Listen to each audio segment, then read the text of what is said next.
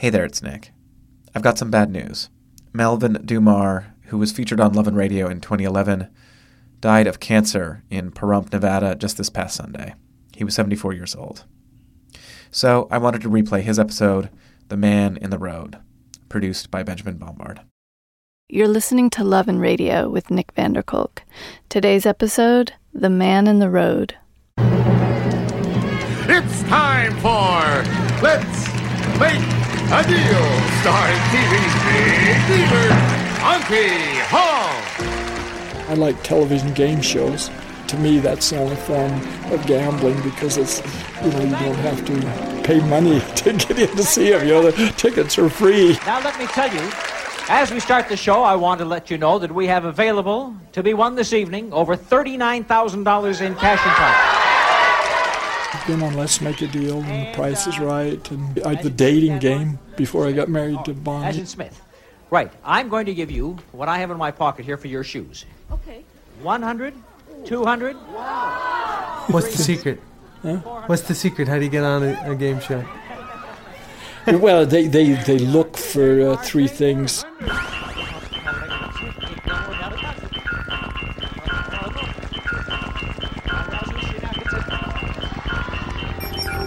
Personality, originality, and color. But if you're quite outgoing, which I can be, if you're a little over the top, you have to really put your personality right out front. Always smile. Make it look like you're having a good time. That's the trick.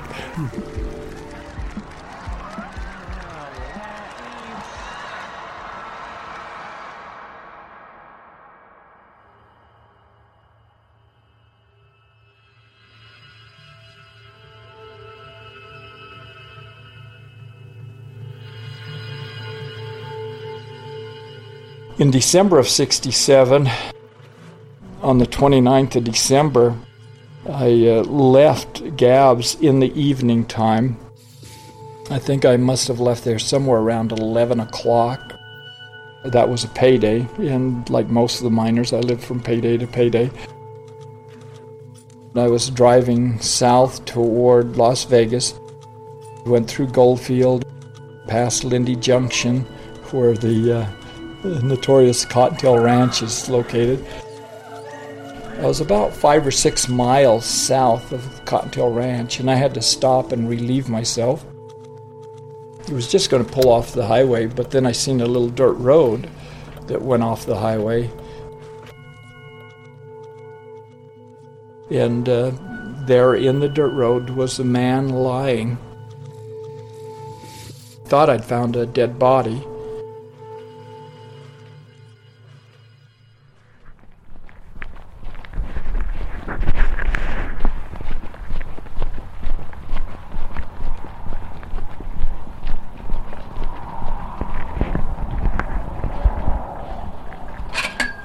Opens the other way.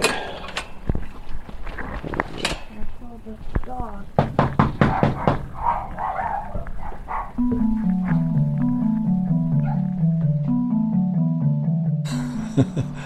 How old am I? I'm 66 years old. Born in Cedar City, Utah. Raised in Nevada. I live now in Brigham City, Utah. And what else did you want? Your name? Oh, my name. My name's Melvin Dummar. Okay. My name. I forgot. Fallon. Where's that? It's about 70 miles east of Reno.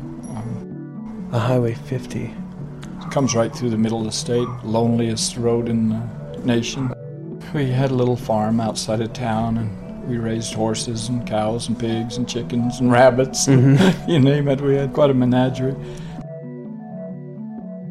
Bonnie, we've been married 37 years now. Yeah, she hasn't run off yet. But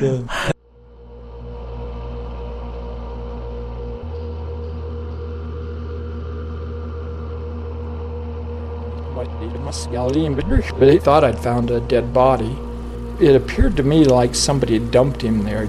He had blood on his face and on his shirt. Real baggy pants. Looked like they were about 4 sizes too big for him. He had a kind of a beige-colored long-sleeve shirt on. No coat, no hat, nothing, you know. Being the 29th of December, it was quite cold out. I stopped the car. I was contemplating whether I should go get the sheriff or something.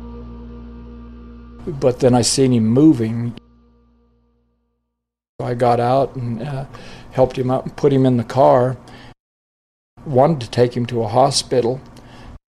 He said no, he didn't want anything to do with doctors or hospitals or police or anything. He wanted to go to Vegas. I said, well, I'm going down through Las Vegas.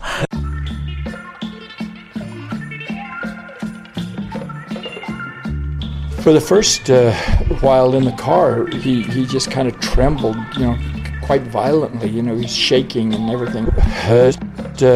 He was curious about who I was and what I was doing, and I told him about being in the Air Force, and I wanted to be a pilot and all that, and they wouldn't let me be a pilot because I didn't have a college degree. But I tried to get a job at Hughes Aircraft, and that's when he told me that he owned it. He was Howard Hughes.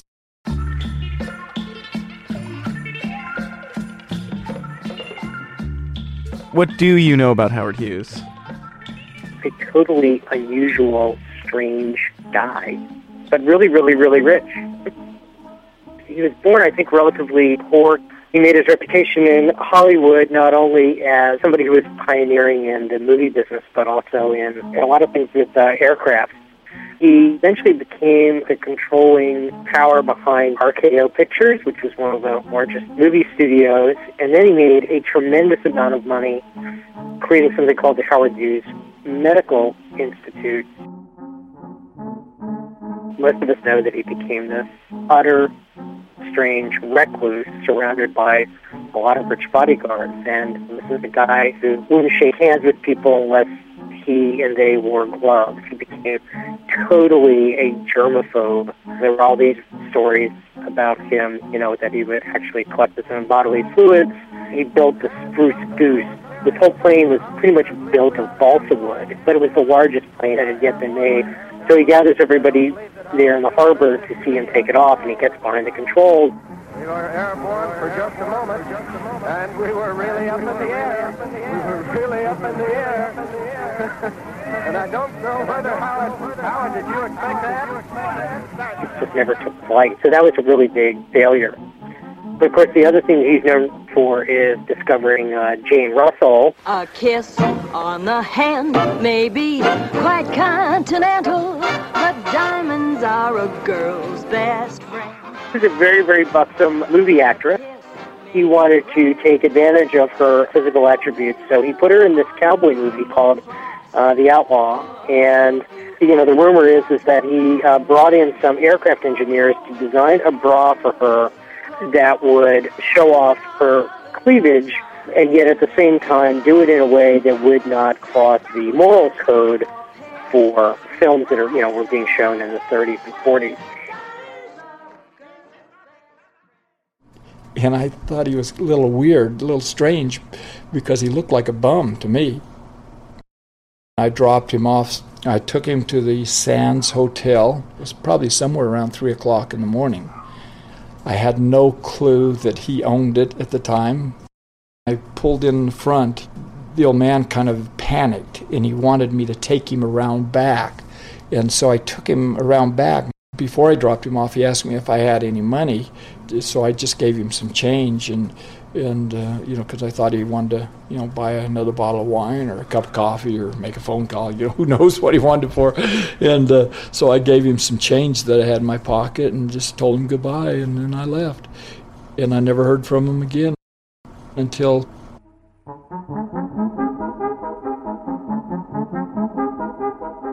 You know, here's something I just found on the web that I've never heard. And this is, like, so strange. I just love this. Apparently he became obsessed with the 1968 film Ice Station Zebra. You are 300 feet below the surface of the North Atlantic. On board the American nuclear submarine, Tigerfish 3. If you haven't seen it, it's one of the worst disaster military movies ever made. Your destination, a secret outpost at the top of the world. Ice Station Zebra. Take her up. And apparently he had this movie running on a continuous loop in his home. He must have watched it, it says here 150 times. This movie is so bad.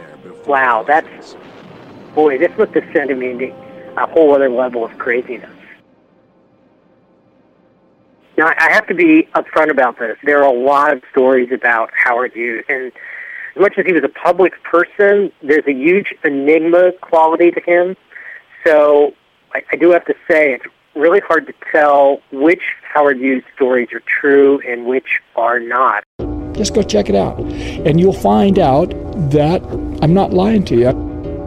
From my perspective, this is what happened. And I never heard from him again until 1976. I had a little gas station, a little mini market in Willard, Utah. A guy came in to the station. I didn't know who he was or where he came from. I had some school books open, and he just kind of almost snuck up on me. He started talking to me, asking me about Hughes and who I was and if I'd ever met him. I thought that was strange because it was only a couple of weeks after he died. I told him about, I picked up some bum a few years before that said he was Hughes, but I didn't, know if it was him or not. The lady came in to the station, and so I excused myself to go wait on the lady. After I got finished with her, he was gone. I didn't even see him leave. After everybody was gone, I went back and was going to, do the schoolwork I was working on, and there was that envelope laying right on my books. I picked it up and I thought, what the heck is this? I knew this guy was the only one that was in there, so he had to have left it, but he didn't tell me why or anything. It was addressed to David O. McKay, who was the president of the church. But at that particular time, I don't think he was the president anymore. I think he'd passed away and there was somebody else. Even though I was raised Mormon, I wasn't that active, and so I wasn't even sure who the president of the church was at that time. My curiosity is I wanted to see what it was all about, and and why it ended up with me. And so I went and opened the envelope, steamed it open, and read it, and it scared me to death.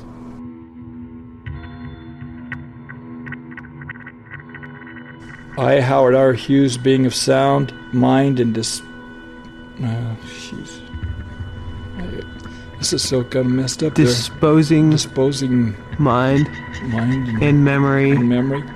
Not acting under duress, fraud, or undue influence from any person whomsoever, and being a resident of Las Vegas, Nevada, declare this to be my last will.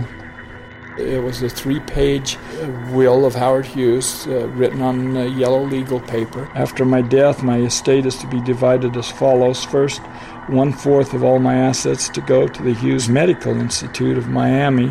Second, 1/8 of my... I didn't know what to do with it. Third, 1/16 to go to the Church of Jesus Christ of Latter-day Saints, David O. McKay. I put it back in the envelope, and I took it out several times and reread it. I couldn't believe what I was reading. 8, 1/16 to go to Melvin Dummar of Gabbs, Nevada. And your name is misspelled. It's spelled wrong. They estimate it to be somewhere in excess of $150 million. Wow. And Did it feel kind of like winning the lottery? I don't know. I think I was more concerned that if it were true, I was concerned about my family, about what would happen. You just hear all these horror stories about, people trying to kidnap your children and all that, and people, if they think you've got money, they're trying to, rip you off in every way they can, and it genuinely scared the devil out of me. I thought somebody was pulling a joke on me. I didn't think it was real. But then I read it several times, and I thought, well, who would even know that I picked up Hughes? Most of the people I told were related to me, and this guy that brought that, I had no clue who he was or where he was from. I actually thought about throwing it away. And then I thought, if this is real, it would be very unfair to everybody else that's named in there to throw it away. So that's why I decided to take it to the church.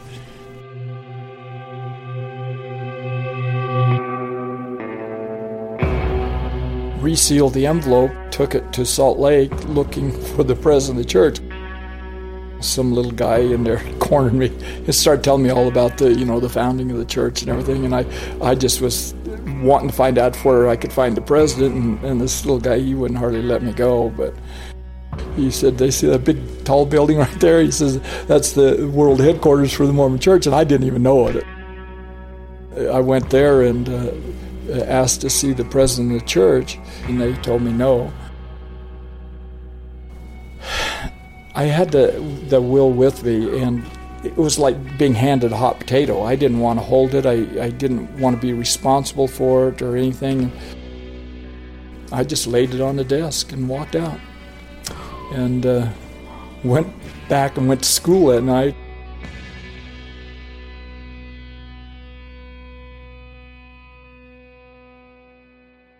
A couple of days later, I heard on the radio that a mysterious woman had delivered a will, purportedly Howard Hughes's, to the Mormon Church office building.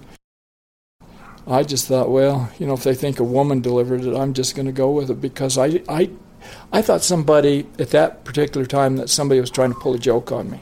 I didn't know if it was real or if it was fake or what the heck was going on, and I didn't know who the guy was that brought it to me, and there was just a lot of unanswered questions, so I felt that it would be easier for me if I just went along with the notion that a mysterious woman had delivered it. So, and it was mainly because I was scared to death, and I didn't want to be responsible. I didn't want to be accused of writing it, which I knew I would.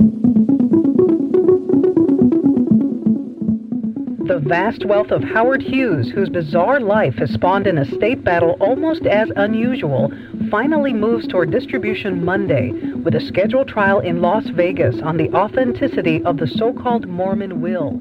The Mormon will. Who are your main opponents in the trial? Who was trying to keep you out of the will? Hughes' relatives. What evidence did you have at the time that validated your interest in the will?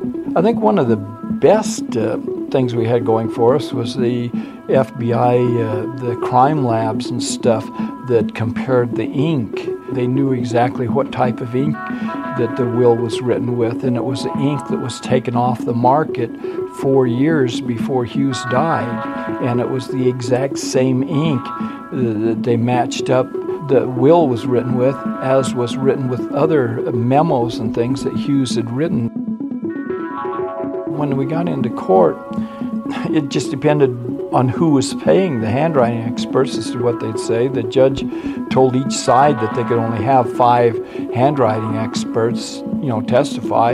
And so when we got into court, there was 5 handwriting experts, or supposed handwriting experts, said that it was authentic, and there was 5 of them that said it wasn't. So it just depended on who was paying the bill, I guess. So they gave me polygraph tests, but they gave me several of them, and they would ask me the identical questions, and one polygraph expert would say that I was lying, another one would say I was telling the truth. So, who do you believe? It's a tough situation. What was some of the other evidence against your case? I don't know. other than his aide saying that he never left, that they used against us. I had a Western band, and I was playing at a church singles dance down here in Riverdale, Utah, the night they came back with the verdict. I think it was one of the guys from KSL, Channel 5, that told me that the verdict was in, and that they'd found against the will, and said that they felt that someone other than Hughes had written it. And the jury said that why they went against us is because there wasn't any evidence at that time to show that he was out. I was kind of expecting it, but I was really hurt and devastated, and I know I just left the dance. I left and went home. What'd you do? No, I don't know. Just kind of beat up on the wall a little bit. And yeah, I was upset, but I don't know. I just tried to get away.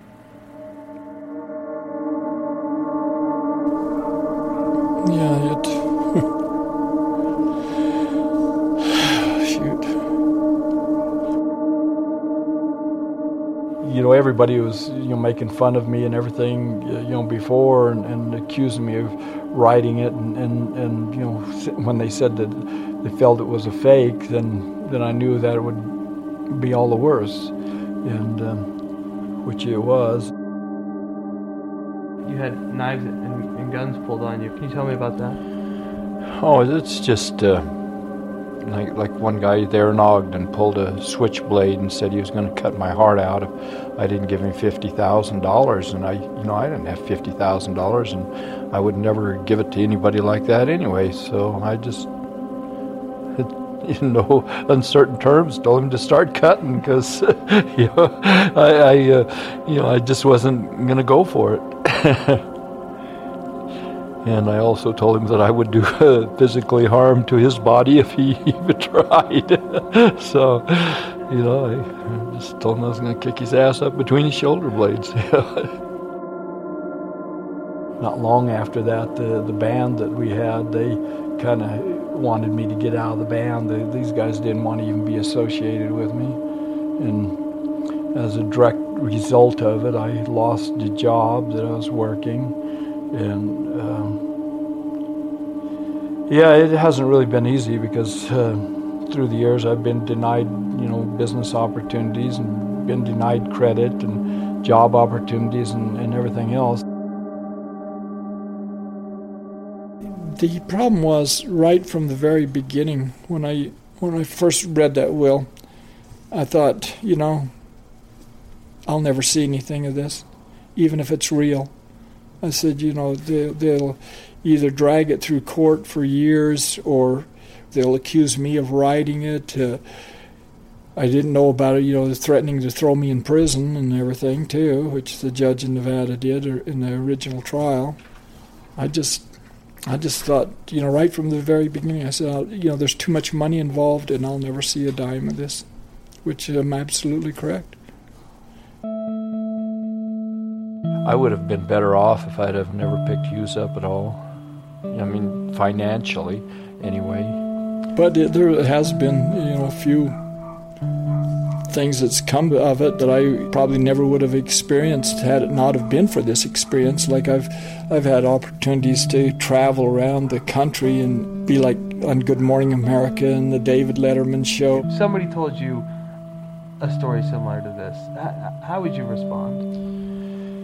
Well, knowing what I've been through, I may be skeptical, but I wouldn't come out and tell them they're a liar. I think I would try to check the facts and everything, before I made up my mind. So, and where does this story stand now, Melvin? I guess it's just gone, dead. The attorney has tried to reopen it, but the court system... the Court of Appeals and stuff, they just treated it like it was a big joke and they just laughed about it and they said it's too late,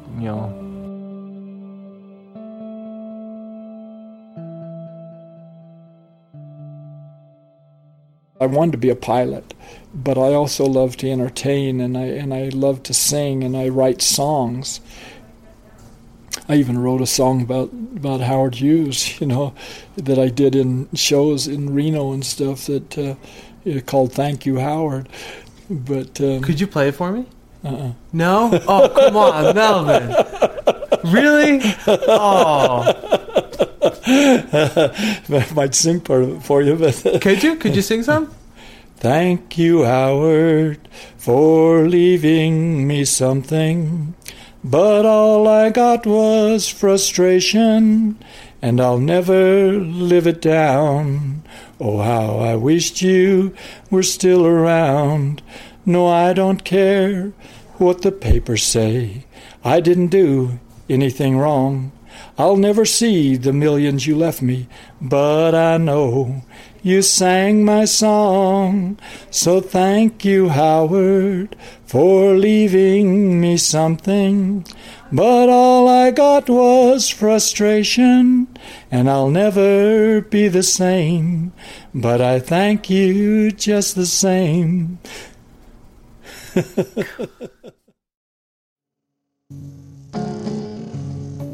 In 2005, a retired FBI agent named Gary Magnuson interviewed several of Hughes' employees, who confirmed that he'd been picked up by Dummar in 1967.